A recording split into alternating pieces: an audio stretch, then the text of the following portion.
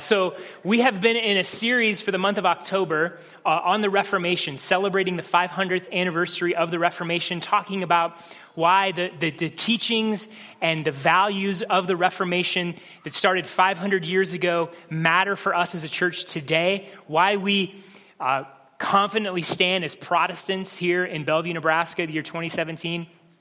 So the past month has been just a time to reflect on our heritage and the biblical doctrines that we identify with as Protestants.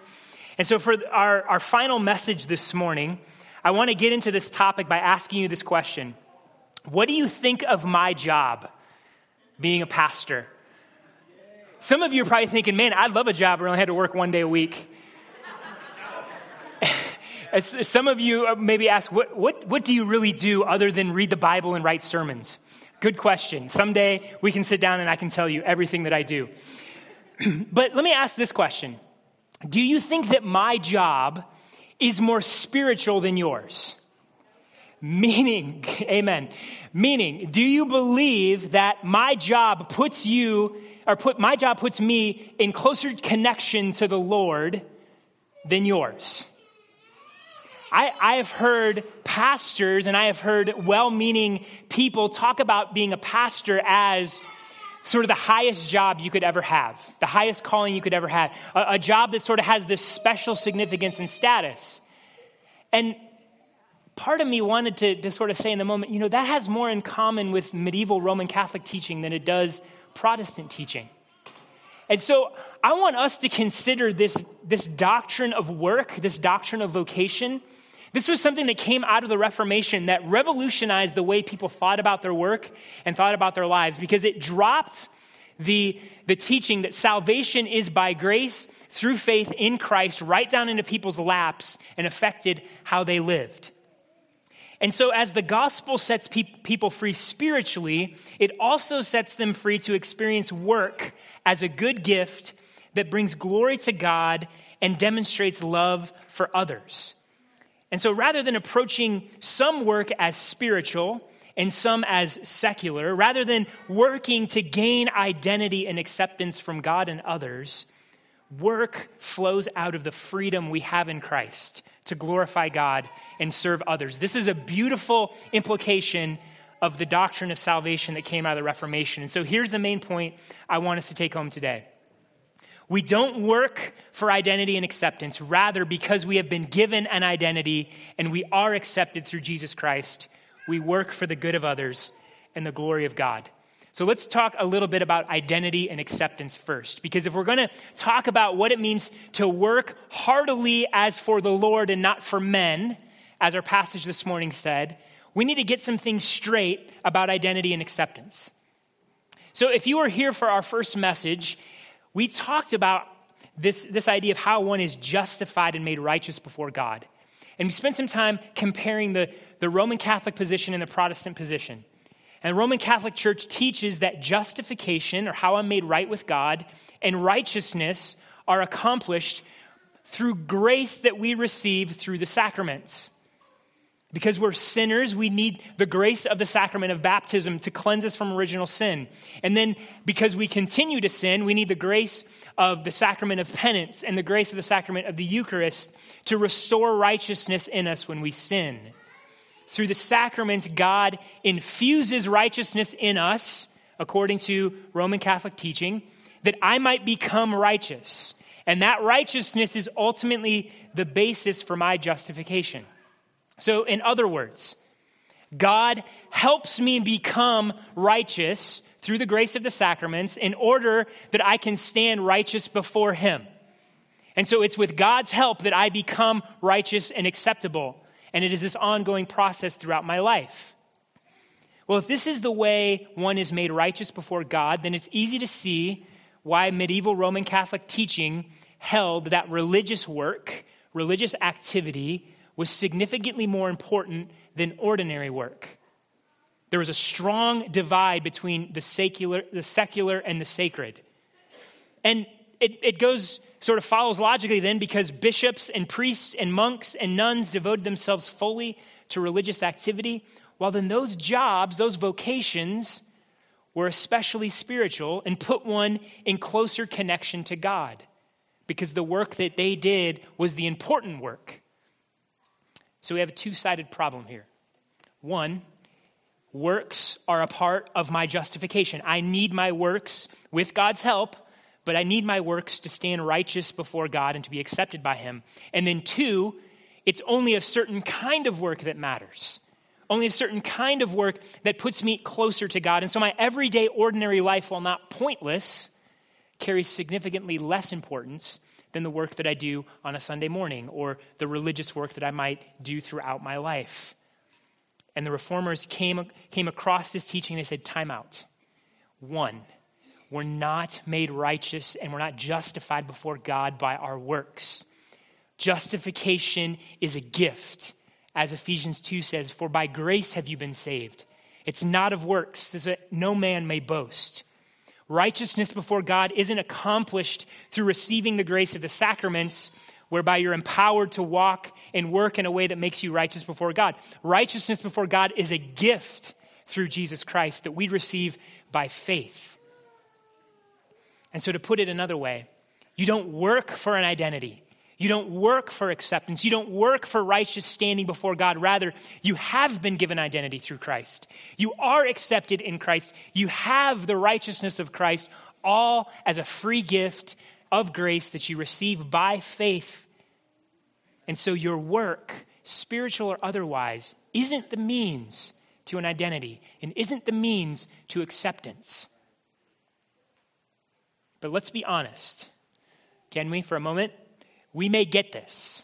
We may get this in our head.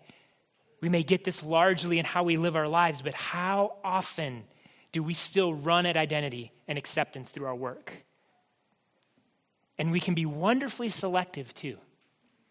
Like we take a certain aspect of our work we feel pretty confident in, and then we feel like that is going to be the thing that I can really build my identity in because I'm good and people will see me as good as at that job.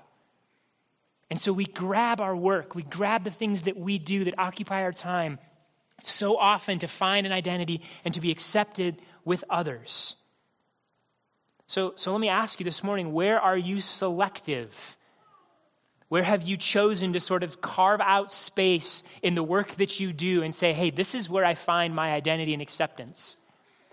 Now, again, it's not necessarily that we do this kind of up front and we're aware of it. We don't go, I'm going to wake up and today I'm going to find my identity through this. No, it's subtle. It's subtle. So how do we know? How do we know? Well, how about this? What happens when you poured your heart and your soul into your work and instead of success, you get frustration and failure? Like you're giving yourself to something that's valuable and important and the outcome wasn't what you wanted it to be. How do you respond? I mean, yes, work is challenging and we want to be fruitful in our work. And so it's good to want to be successful and to want to accomplish what we set out to work for. But what happens when frustration and failure hits? Do we resort to anger and sort of sinful pouting, self-pity? Do we try to hide and make excuses for why we failed? Or how about this? Do we justify laziness and passivity in our job because of the way our boss and coworkers treat us, and we think the work that we're doing is beneath us? Or how about this? Sometimes when we're pushed on being a workaholic, like, hey, you work too much, or hey, maybe you're making work too big of a deal, we push back and say, well, I'm a hardworking dude. I'm a hardworking gal. I live in the Midwest. In the Midwest, we work hard. And so we couch our idolatry and we couch our attempt to grab identity and acceptance in our work behind a Midwestern work ethic. And yeah, it's good to work hard. We should work hard. But are we working hard for the glory of God and the good of others, or are we working hard because it makes me feel good and look good and I'm accepted in front of everybody? Or how about this? Do you ever demean and degrade the work of others? When it was probably a couple of years ago when I was doing some reading on work and kind of work idolatry and just the value of work, the Lord just floored me when he convicted me, hey, how often are you making fun of the person who works at McDonald's? Like how many times does that joke come out of your mouth? How many times have we looked at honest, hard work and sort of demeaned it as, hey, that doesn't require a college education, so it's below me. Inside that is, hey, if I push this work down, my work is going to look better. There's my identity. There's my acceptance. How about this? Do you rest? Do you disengage from the work most tempting to find your identity, and do you step back from it and rest? Oh man, this one hits home. Because it's really easy for me to work all the time because I really love what I do. But do we rest? Do we say, Lord, I'm going to step away from this and let you, it's in your hands, it's in your control, and I'm going to rest because I'm not sovereign and my identity isn't in this. I don't need this to be accepted, and so I can step away for a time and rest.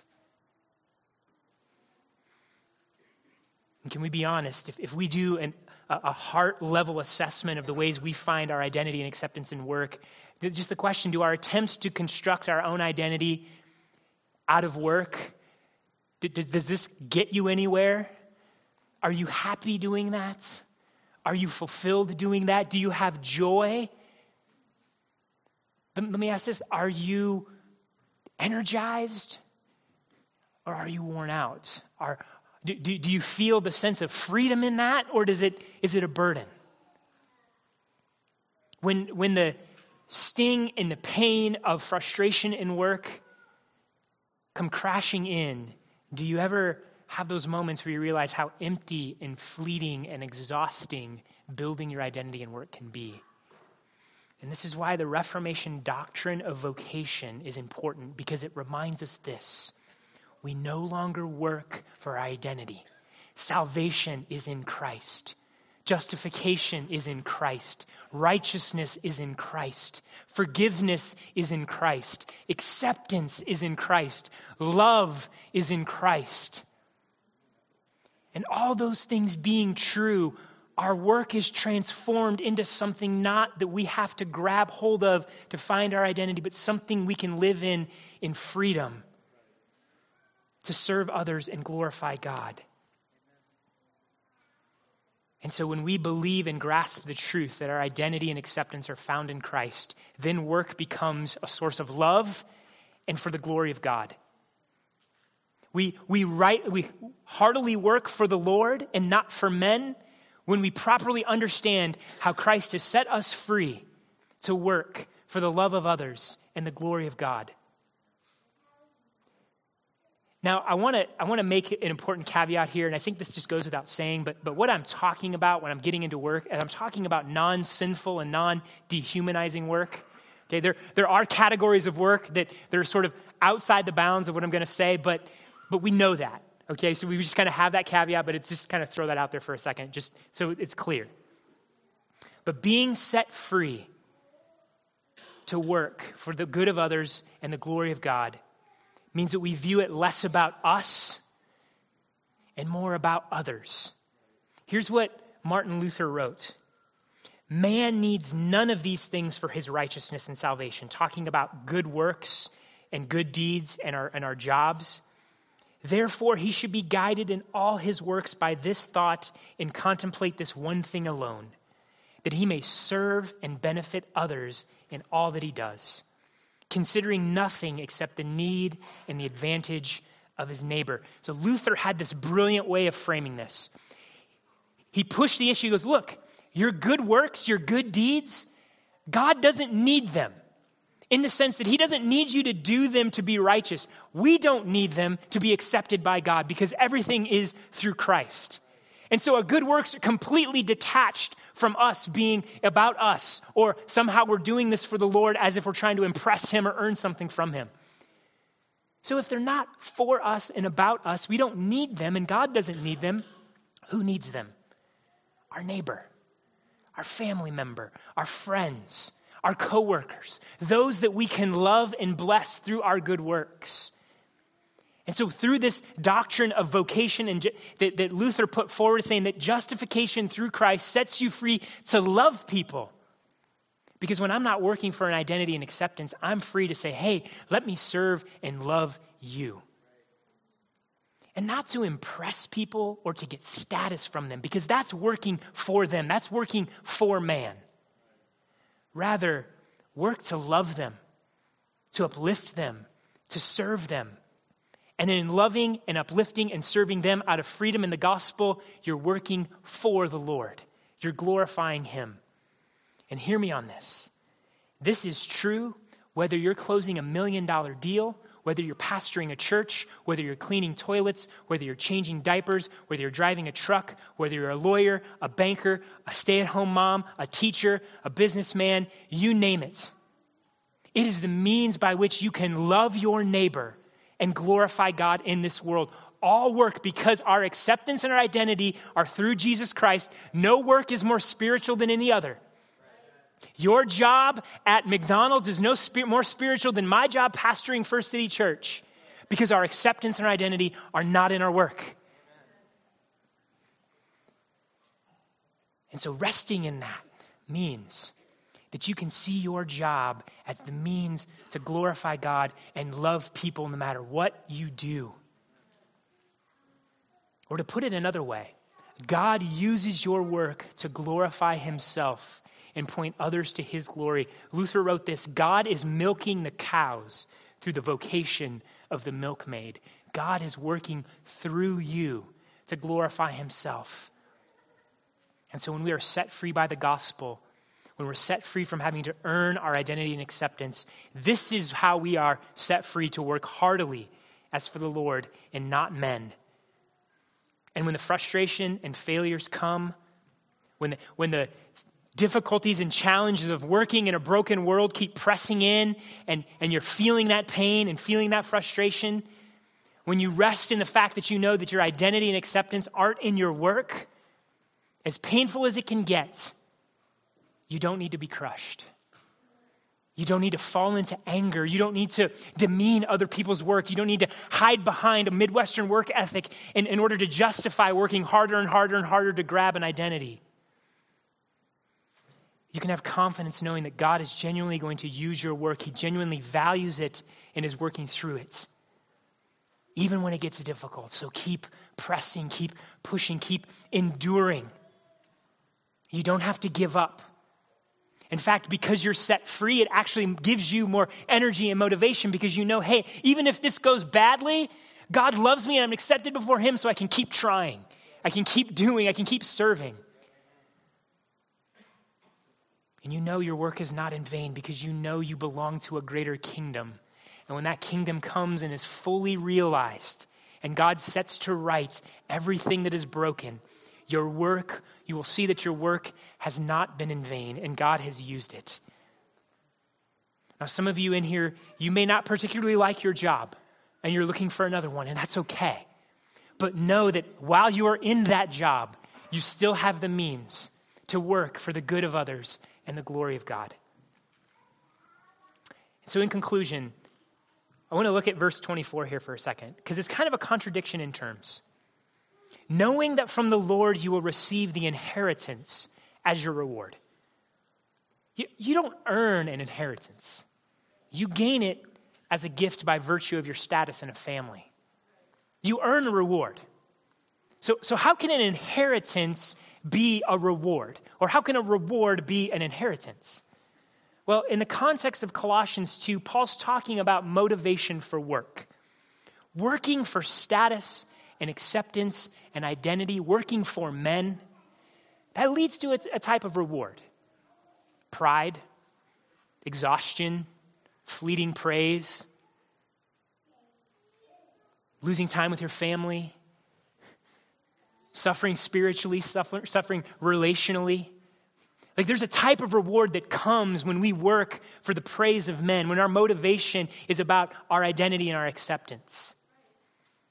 However, working for the Lord, working for his glory also brings a reward. The reward that we get when we work out, I'm not after an identity, I'm not after an acceptance. You're like, well, what do I get? Well, you're getting an inheritance given to you. I've stopped trying to earn. And my reward, I know my reward, what keeps me working, what keeps me serving, is I know my reward is an inheritance, a gift of grace that Jesus Christ accomplished. The blessing of knowing him, the blessing of being part of his kingdom, the blessing of being part of a world that is going to be fully restored. And so my reward, what's coming for me, why I keep serving and loving even in the midst of challenge and hardship, is because I know I have an inheritance that is coming, purchased by Jesus Christ. So that's our great reward and hope in the midst of working. We know that salvation is by grace through faith in Christ, and that brings an inheritance that God lovingly shares with his people. That's how this important Reformation teaching drops right into our laps and affects us in our work week. And so, church, let me encourage you. Work out of the freedom that you have and the identity that you've been given, because that is where you're going to experience the grace of God in powerful ways. Amen?